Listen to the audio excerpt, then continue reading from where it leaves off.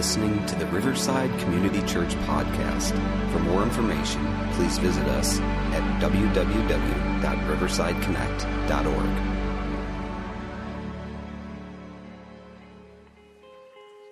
I had been invited a couple times throughout my life, different stages in high school and in my adult life.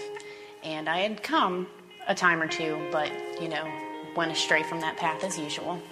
And I thought I was on the right path. I thought things were going good. I thought job-wise, life-wise, everything was on its way upward. And it wasn't. Everything came crashing down, as it usually does. And I didn't know what to do that day, or where to go, or who to talk to. And I was feeling a little lonely, not so loved or worthy. And my car made its way to the church parking lot on a Wednesday. And I knocked on the door. The pastors have their meeting on Wednesdays. I was hoping someone would be there, and lo and behold, out comes Lori. She sits with me in the sanctuary for a while till I was calmed down and a little bit better, and after that I was hooked. I kept coming back. I had been here a time or two before, and when I thought back about my life and when I had last felt happiest, it was here at the church, singing the songs with the people and feeling the love and the worship and Christ in the room. And the message from the sermons is really what brought me back. I was looking for that feeling again. And I will tell you, when I first came back around this most recent time, it wasn't there the first week, and it wasn't there the second week. You were preaching a sermon about love, and it took a while, but then I felt it in my heart and I knew I was home. Life is good. I'm full of joy. I'm full of love. I feel it everywhere. I guess I just didn't see it before. And I've learned a lot. I realized a lot about my past life. I had been worshiping different idols, as you like to call it, not the little statues, but different things in life. And when I finally came to God and the Lord and started worshiping Him, and He was my sole focus and attention for all of that stuff, everything fell into place. It finally happened.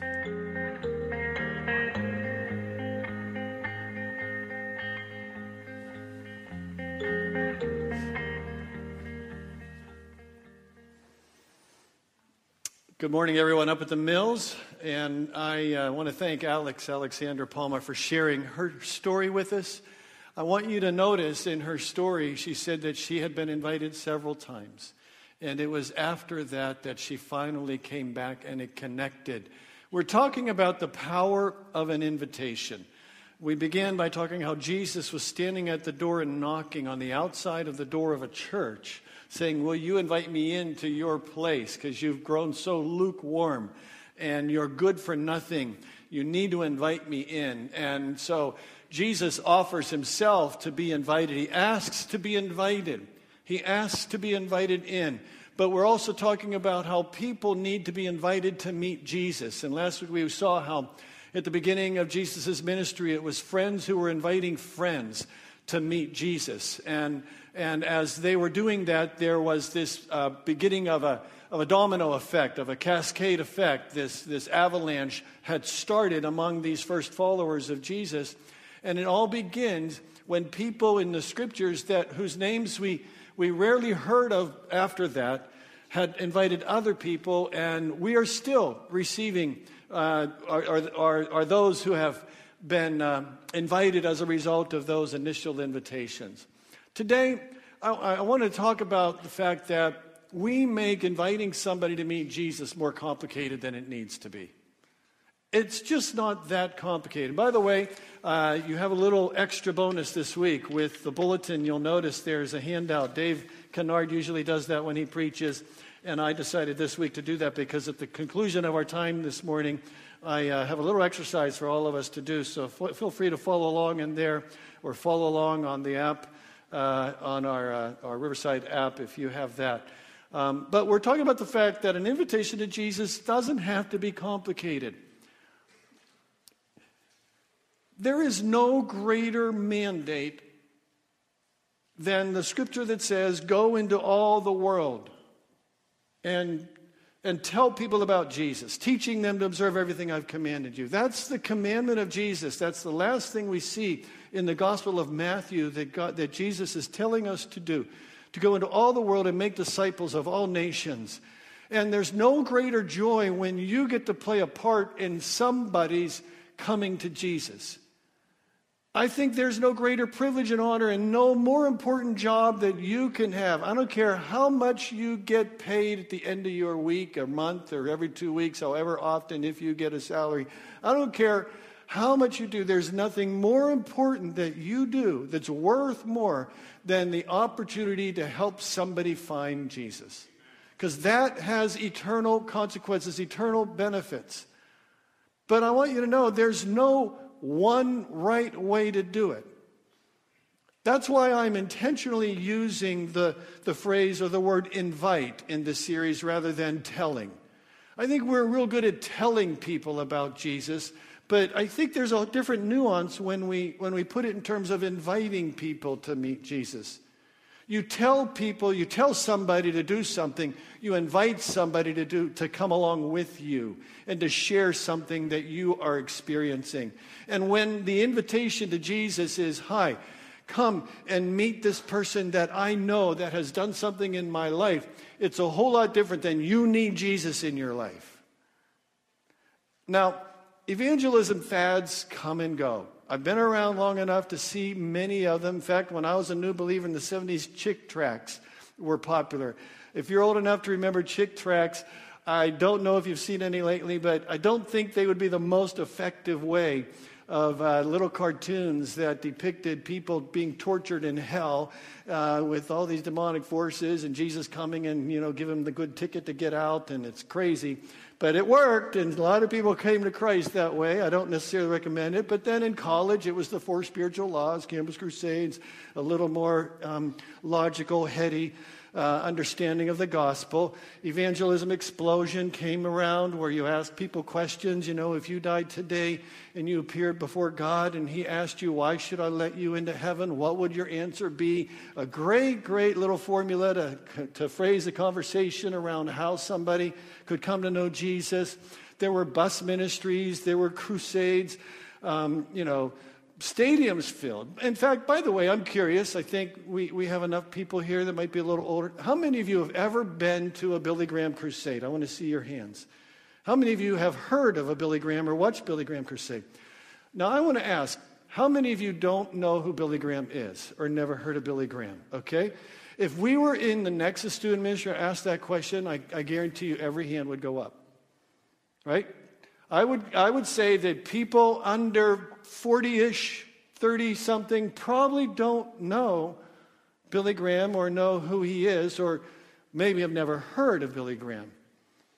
Now, I just want you to say that he's still alive, and he's on the edge. He's been on the edge for a long time. He's in his 90s right now, but the Billy Graham Association is going to go on long after Billy Graham goes by the wayside. In fact, Billy Graham Association, I just found out, I didn't even know this was going on. They are doing now a big evangelistic campaign called My Hope America. And if you get online at myhopewithbillygraham.org, you'll see all kinds of ways that you can invite somebody to download or to see a media presentation of the gospel, very well produced. And the idea is maybe invite them to your place and you watch it with them, and then you tell your story. They have a lot of great resources. I encourage you to look that on. That's coming up in just a couple of weeks in November. Now, all of these evangelistic things are well and good. And it's good to have a variety of ways of telling the gospel to someone. But there's nothing more awkward than someone who comes across condescendingly with the gospel. They serve up some prepackaged, processed, formulaic sales pitch for Jesus.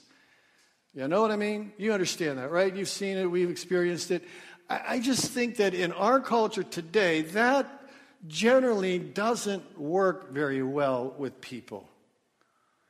And so what I want to talk about today is how we can invite people to Jesus and how it's done best when it's natural, when it's organic, when it's just the natural outflow of an authentic relationship, because the mandate to tell people and to spread the gospel is still there. It is still the function of the church. Our church mission statement is to help people find and follow Jesus. So how are we going to do that? And when I say we, I mean we.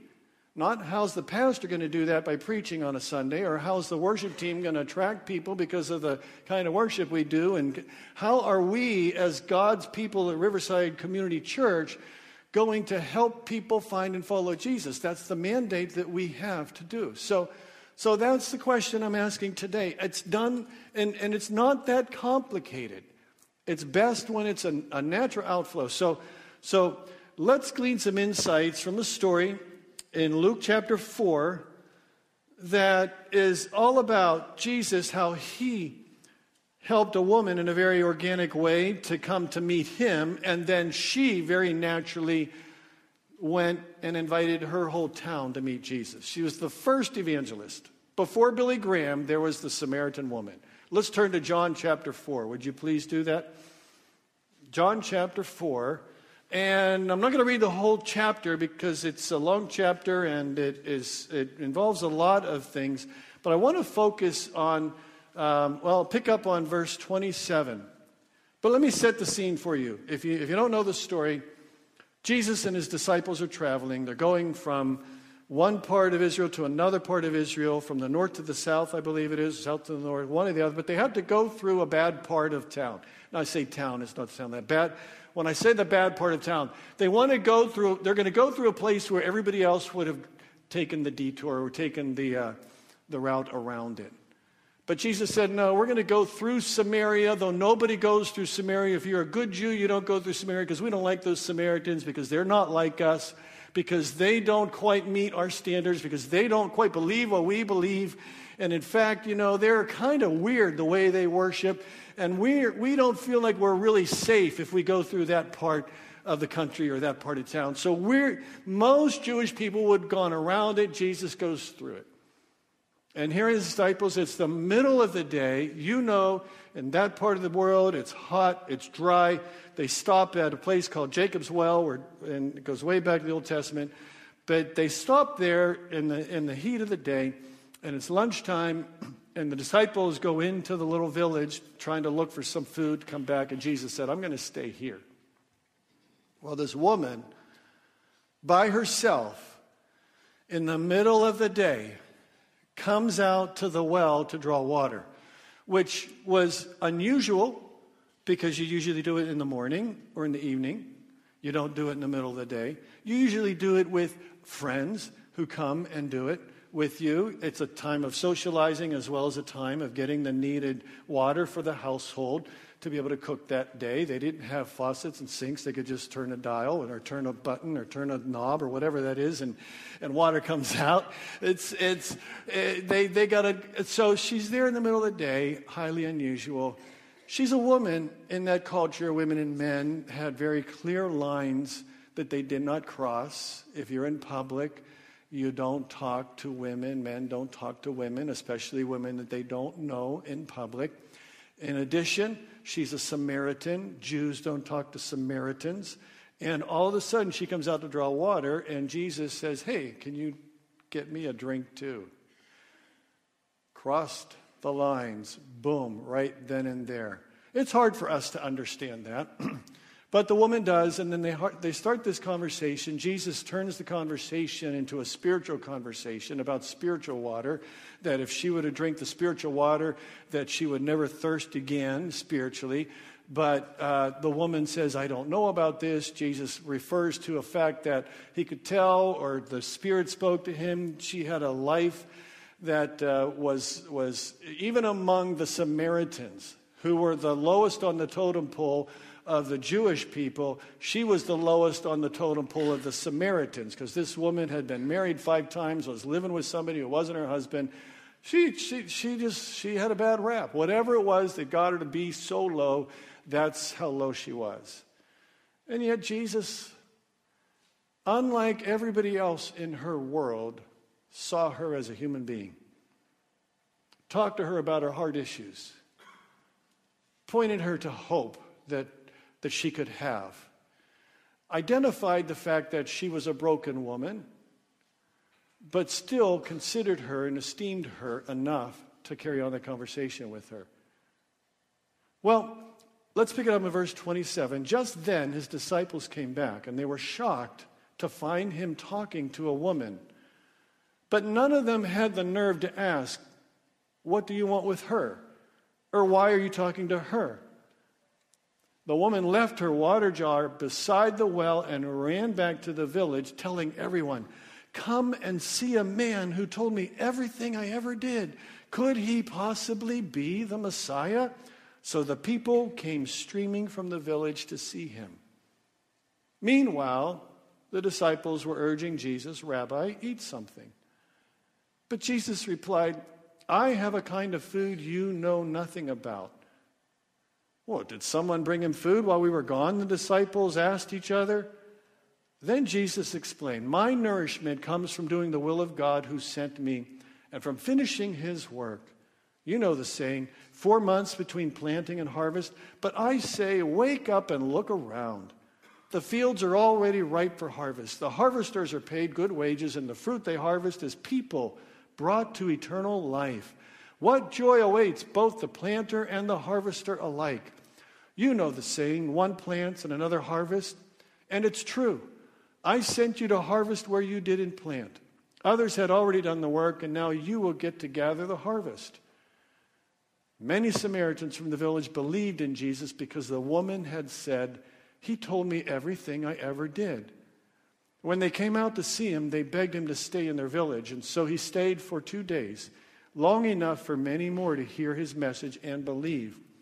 Then they said to the woman, "Now we believe, not just because of what you told us, but because we have heard him ourselves. Now we know that he is indeed the Savior of the world." What a great story. Here's the thought. Look around. Look around. Look around you. As you drive from the mills today, as you drive from the church in Oakmont today, as you drive into work tomorrow, as you go shopping, wherever you are, wherever you go, look around. Look around and see people. See people. Not just look at people, see people. Understand what I mean? See people as Jesus sees people. See people as people that need the love of God. The harvest is white. The harvest is ready. I love harvest time, don't you? I mean, this time of year is so great. It's a beautiful time of year. Winter's coming, but it's beautiful. It's beautiful. Teresa and I love to go to farmers markets. How many of you like to go to farmers markets? I just to help us, we got some pictures here. Don't you love those farmers markets? Some of those are taken from the Santa Barbara farmers market. We go out to visit our daughter out there. It's one of the best in the country. It's so fantastic. I love harvest time. Getting it directly from the farm, from the source, all natural, no preservatives, no chemicals, no hormones, and in my opinion, it's the best tasting. The point I want to make is Jesus is an organic farmer. Jesus is an organic farmer. He naturally, organically was harvesting people, not, in a sense of helping people to find God. He uses farming here in this story as a metaphor for evangelism. And so the big question today for all of us is, how can I invite someone to Jesus most naturally or most organically? How can I, in my way and myself, and how can I be used to invite somebody to Jesus that's not some prepackaged, prefab, processed, shove it down their face way of coming to Jesus? I want to know how God can use me to be a tool to invite somebody to meet Jesus. So follow along in your notes there if you'd like to do that. I think it begins, and we're going to try to make this metaphor stick for a little bit. I think if you're going to do it organically, you got to get your hands dirty. Right? You got to get your hands dirty. And by doing that, I mean be a friend with somebody. It begins with a relationship. Last week we talked about the fact that your relationship will be the door through which somebody meets Jesus. You are going to be that. It starts, now, how hard is it to be friendly? Some people, I think it's pretty hard. I hate to say it, some Christians don't know how to be friendly. The Bible says a friend must show himself friendly. How hard is it to take the initiative, to introduce yourself to somebody, to be kind to somebody, to use common courtesy whenever you are, wherever you are, whatever you're doing, just to be kind. I mean, we live in America with this sense of entitlement that everybody owes me and I am the king of my universe, and if you don't serve that to me in 2 seconds, then I'm going to talk to the manager. If you don't do this for me in my way, then I'm angry, I'm upset, I'm mad, because I believe that I deserve everything I want, when I want it, how I want it, and who wants and however. So we can come across so condescendingly to people. And as believers, leadership, as I see Jesus teaching leadership, it is serving, it is washing feet, it is coming underneath, it is being the one who lifts up, who builds up, who edifies. And we as believers have to begin by getting our hands dirty. We need to be friendly, we need to build relationships. Jesus did that when he initiated. She would never have said a word to Jesus. He had to be the one to speak up when she came to the well. He's the one that asked her for a drink of water. And what this did was several things. First of all, it expressed his humility. Jesus, God incarnate, though she didn't know it at the time, presents himself to her as somebody who's thirsty, somebody that has needs, somebody that's just like her, somebody that's at the well in the middle of the day that normally wouldn't be there. I'm on your ground. I'm on your territory. I'm equal with you. He comes to her and says, please, can I have a drink too? And in expressing his vulnerability, he crossed over to her territory and he broke through those invisible barriers. That's why it says they were shocked to find him talking to the woman, but none of them had the nerve to ask, what do you want? Why are you talking to her?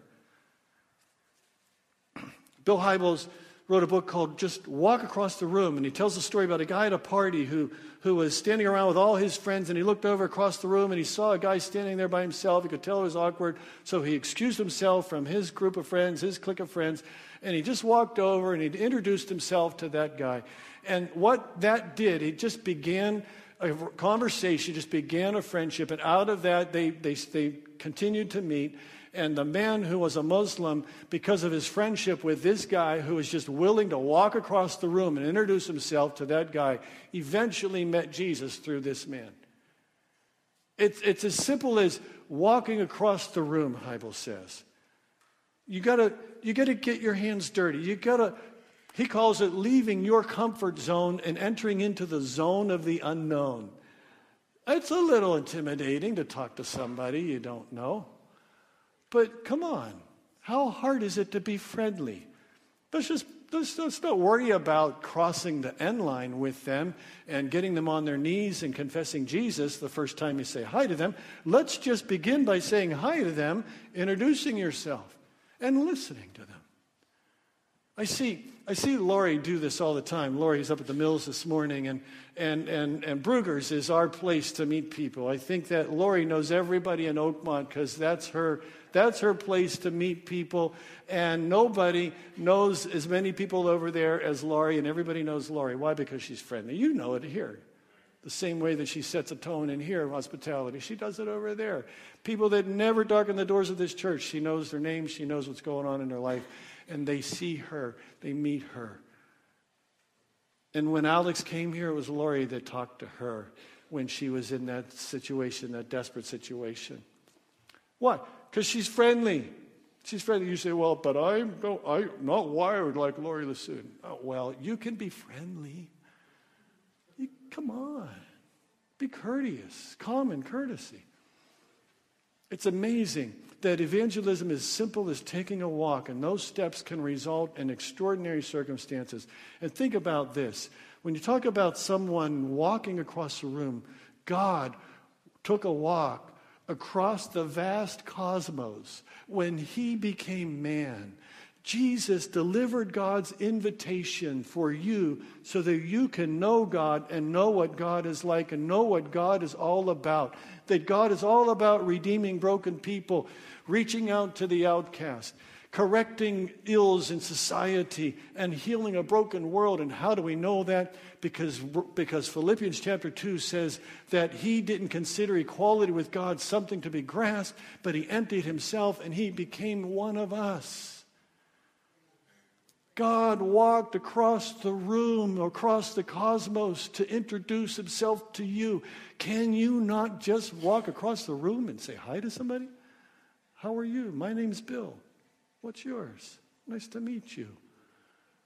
Be friendly. Be friendly. When Christians in the workplace are the most miserable people, it is the worst testimony to the gospel of Jesus Christ. When Christians are the most judgmental and the most angry people, it is a terrible testimony to the gospel. I'm shocked at some of the things I see online that Christians are doing, thinking that they are doing something good when all they're doing is spewing anger and hatred, whether it be politics or whether it be those people or whatever. It is the worst testimony to the gospel that I see. I believe it. I believe it. So, God, you got to get your hands dirty. Get out there. Jesus went to the woman caught in adultery. He walked over to her. He didn't condemn her. He offered her a brand new life. He offered her a life of freedom. And our primary mission is to do the same. We are called to serve people and to point them to faith in Jesus Christ. We are not here to condemn the world. If Jesus wasn't, who do we think we are? If Jesus wasn't here to condemn the world, who do we think we are? We are here to redeem a broken world and help people that are lost to find Jesus. We need to develop friendships with the same spiritual goals in mind that Jesus had. Rather than avoid our neighbors, we need to see them as those for whom Christ died. We need to believe that old things can be made new. We need to know that the fallen can be restored, that the derelict can become a disciple. And that is the person that might live across the street from you, the person that might work in the booth next to you. What is it that matters most to you? The mind of Christ focused on one thing, and it was people. People who faced a Christless eternity. And they have to consume our mind as well. If we really believe that God can redeem and transform a person's life, then we need to do all that we possibly can to connect people to Jesus. And introducing people to Jesus should be life's supreme mission. It is Jesus' supreme mission. It is the most important thing that we can do as the body of Christ on earth today. No task is more important, nor is it more rewarding when you see somebody come to Christ. When the light finally goes on, as Alex talked about in her story. Someone walked across the room to introduce you to Jesus, and it might have been your parents who took you to church when you were a kid, but somewhere along the line, the light went on for you.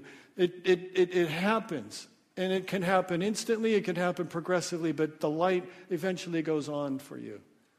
And so an organic and natural invitation to Jesus begins by getting your hands dirty.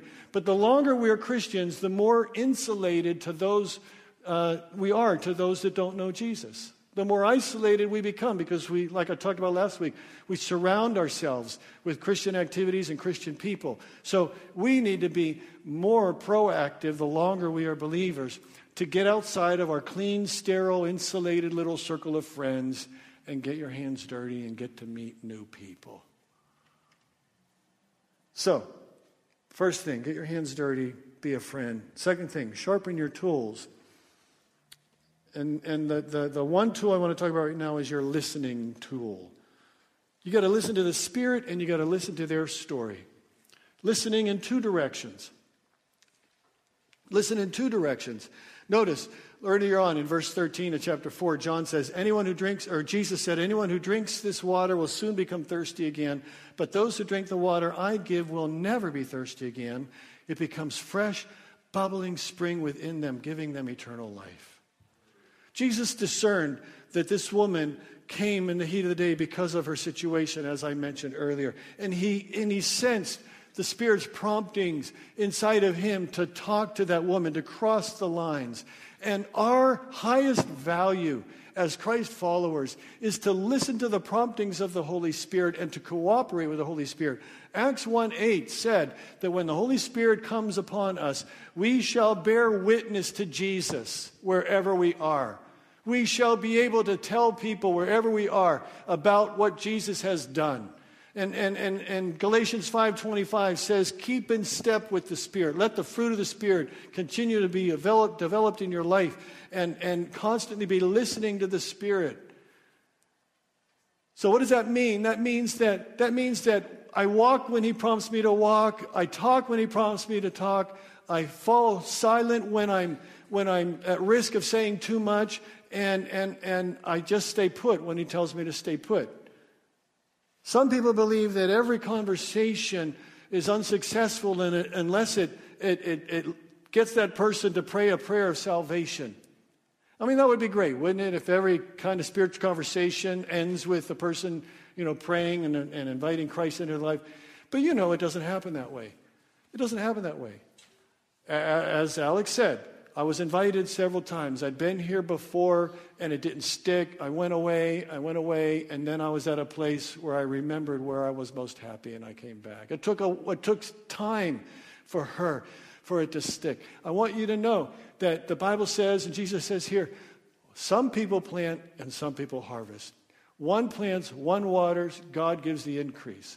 We all have a part, and sometimes you may be the one that's there to pick the fruit, to lead that person to come to Christ. But maybe you're just planting a seed. Maybe you're just watering a seed that was already planted. Maybe you're a part of getting them from hating Christians to at least liking somebody who's a Christian and knowing somebody who's a Christian. That's progress. That's progress. Just even getting them to know somebody who's a Christian who's not out to condemn them and judge them, but to treat them as a human being and to care about them. That moves them closer to Jesus. I want you to know that. That's what Getting Dirty does. It moves them to Jesus, but then you listen to the Holy Spirit, but then you need to listen to their story. You see, you can never build a bridge with someone unless you cross over to their side of the bridge and understand what it's like on their side of the bridge. And you can't understand what their life is like without listening to them. You earn the right to tell your story by first listening to their story. I listen to their words, but listen deeper than just their words. Listen to their heart. Listen to their hurt. Listen to their hopes. Listen to their fears.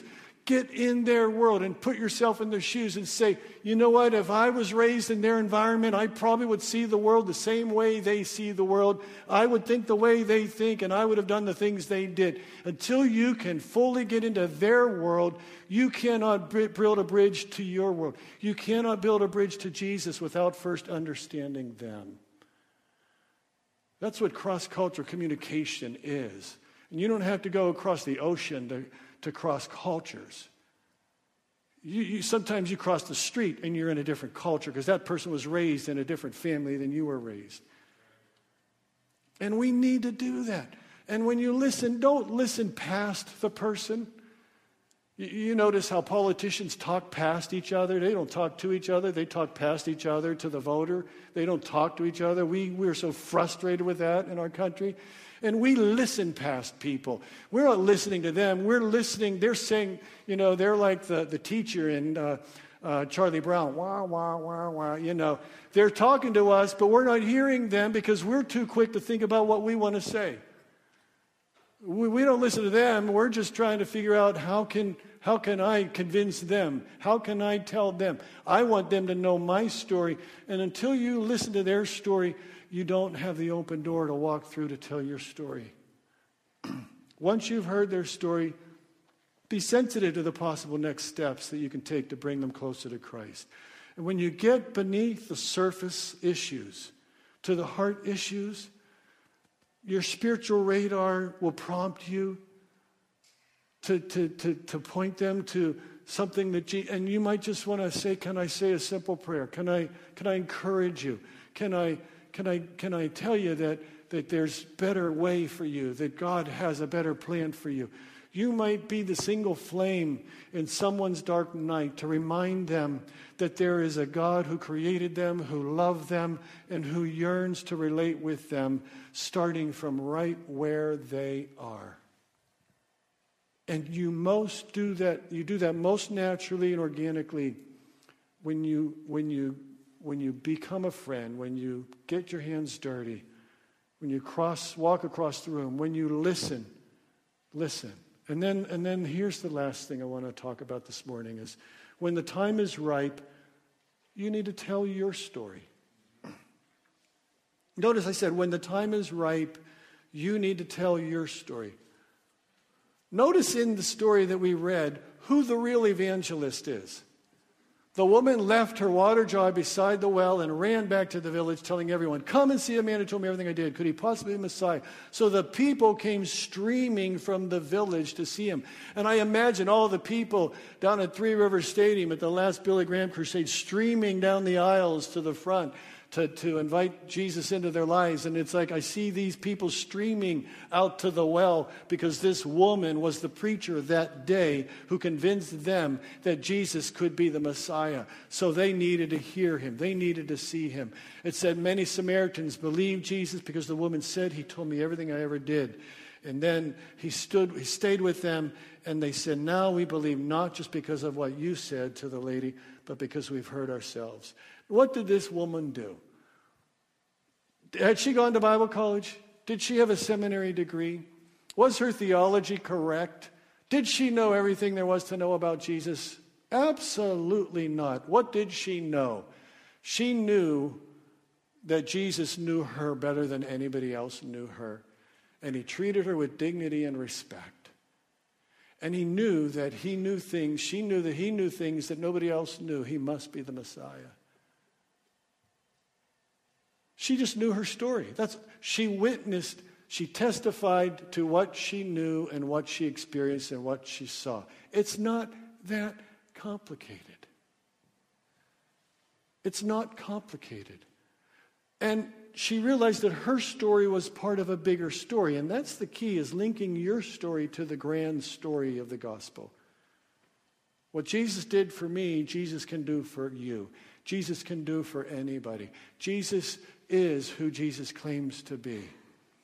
And you have a story to tell. You have a story to tell. What happens when somebody asks you, why do you go to church? Why are you so fired up about God? Why do you do this? Are you ready to give an answer when somebody asks you why you're a Christian? It says in 1 Peter that we are to always be prepared to give an answer to everyone who asks you to give the reason for the hope that you have. But notice he qualifies, it says, do it with gentleness and respect. Give a reason for the hope that you have. That's your story. That's your story. Those are the moments that you need to be ready to tell your story. When somebody asks you, do it with clarity, do it with sincerity, and do it simply and easily. In other words, you should be able to do it in 45 seconds. You should be able to tell your story. You should have an elevator speech, really, of what your story is. It doesn't have to be a long, drawn out, you don't need to tell them your novel. You need to tell them a quick review of your story. So 3 minutes or less, you should be able to tell them. Now, many stories are too fuzzy. You need to be simple. You don't need to go down all the plot lines of your life. Just keep it moving in one direction and try not to be too religious. And definitely don't come across with an air of superiority. Do it with gentleness and respect. Don't make your story overly dramatic, but it's simply, this is the past, this is my past, this is what Jesus means to me, And this is what he's done in my life now. This is what my life is like now. 3 parts to his story. What it was before, the fact that you made a decision to follow Christ, and what's the difference he's made in your life. So you need to work on your story. You need to hone it. You need to, and you'd be amazed at how God can use it. So that's what I want to conclude with right now. In those handouts that I gave you, and some of you might not have them because we didn't print enough for everybody, but you're welcome to share somebody's. What was the woman's story? He told me everything I ever did. What a gospel presentation that is, huh? It wasn't 4 spiritual laws. It wasn't the big questions of life. It wasn't, you're going to burn in hell for all of eternity if you don't repent and ask Jesus to come into your life. He told me everything I ever did.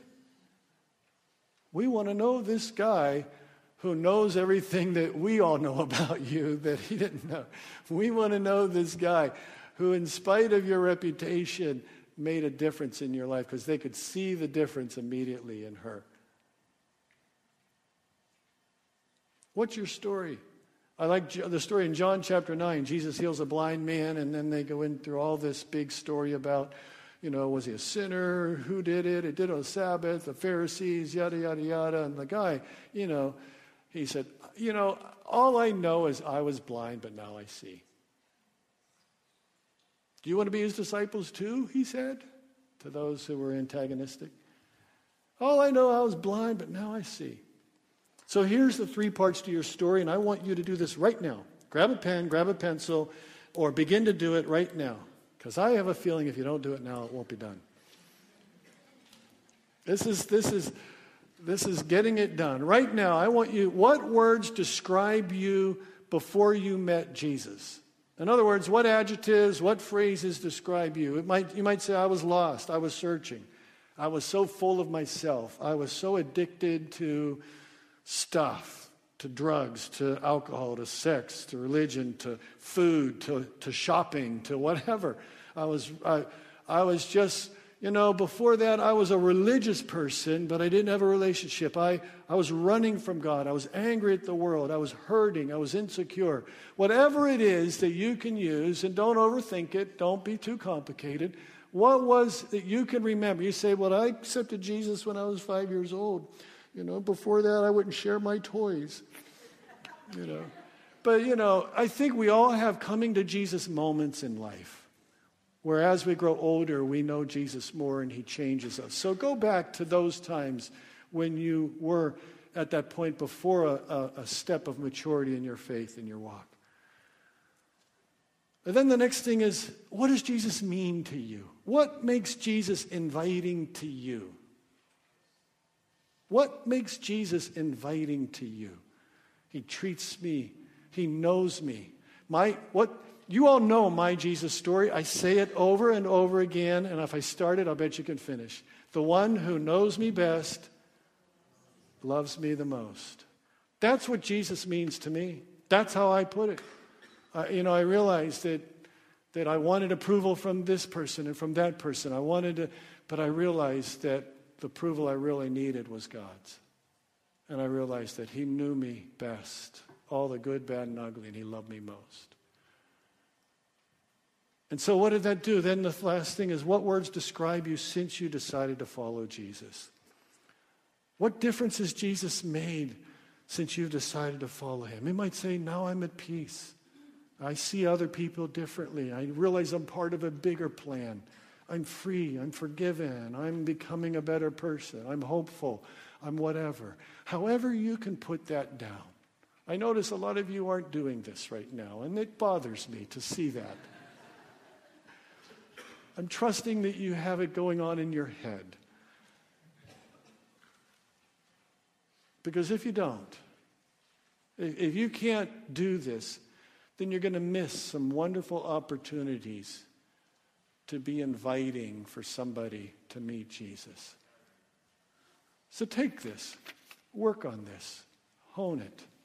If you want a copy of it, put it out there. We'll put it available. Maybe we'll get it on the Riverside Facebook page, and you can look at it there. So,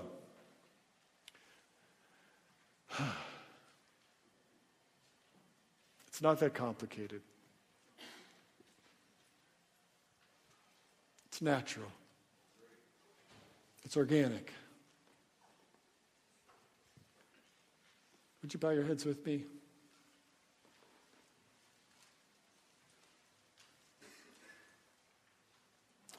Jesus, I thank you that there was a time in my life when I thought I knew you, but I only knew about you.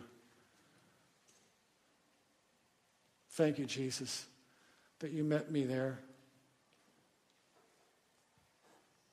I didn't even know at that time that I needed you, but I realized that you were knocking on the door of my heart. And I remember Jesus saying, I need you. Accept me. Come into my life. Help me to follow you. Forgive me for my selfishness. Forgive me for my self-righteousness. Forgive me for all those things that you know that nobody else knows. Come into my life, Jesus. And you did. You did. And it changed me. I went from an angry, hot-tempered person to somebody that was at peace. Thank you, Jesus, for doing that. Help us, Jesus, to remember what you've done and to be able to tell others. Pray for anybody here or at the Mills that today maybe they're hearing an invitation to Jesus themselves. Today's a day for them to say, Jesus, I'm like that woman. Nobody knows the stuff that I've been doing, where I've been, what I'm all about, but you do. And I believe that you don't want me to stay that way. You want me to change, and I need your help. So Jesus, come into my life and help me, because I can't do it myself. Please forgive me. I want to follow you. I want to change, and I need you to help me do that. So Holy Spirit of God, come into my life today, I pray. I want to be a follower. I believe it because other people tell me, but now I want to believe it for myself. I need you, Jesus. Amen.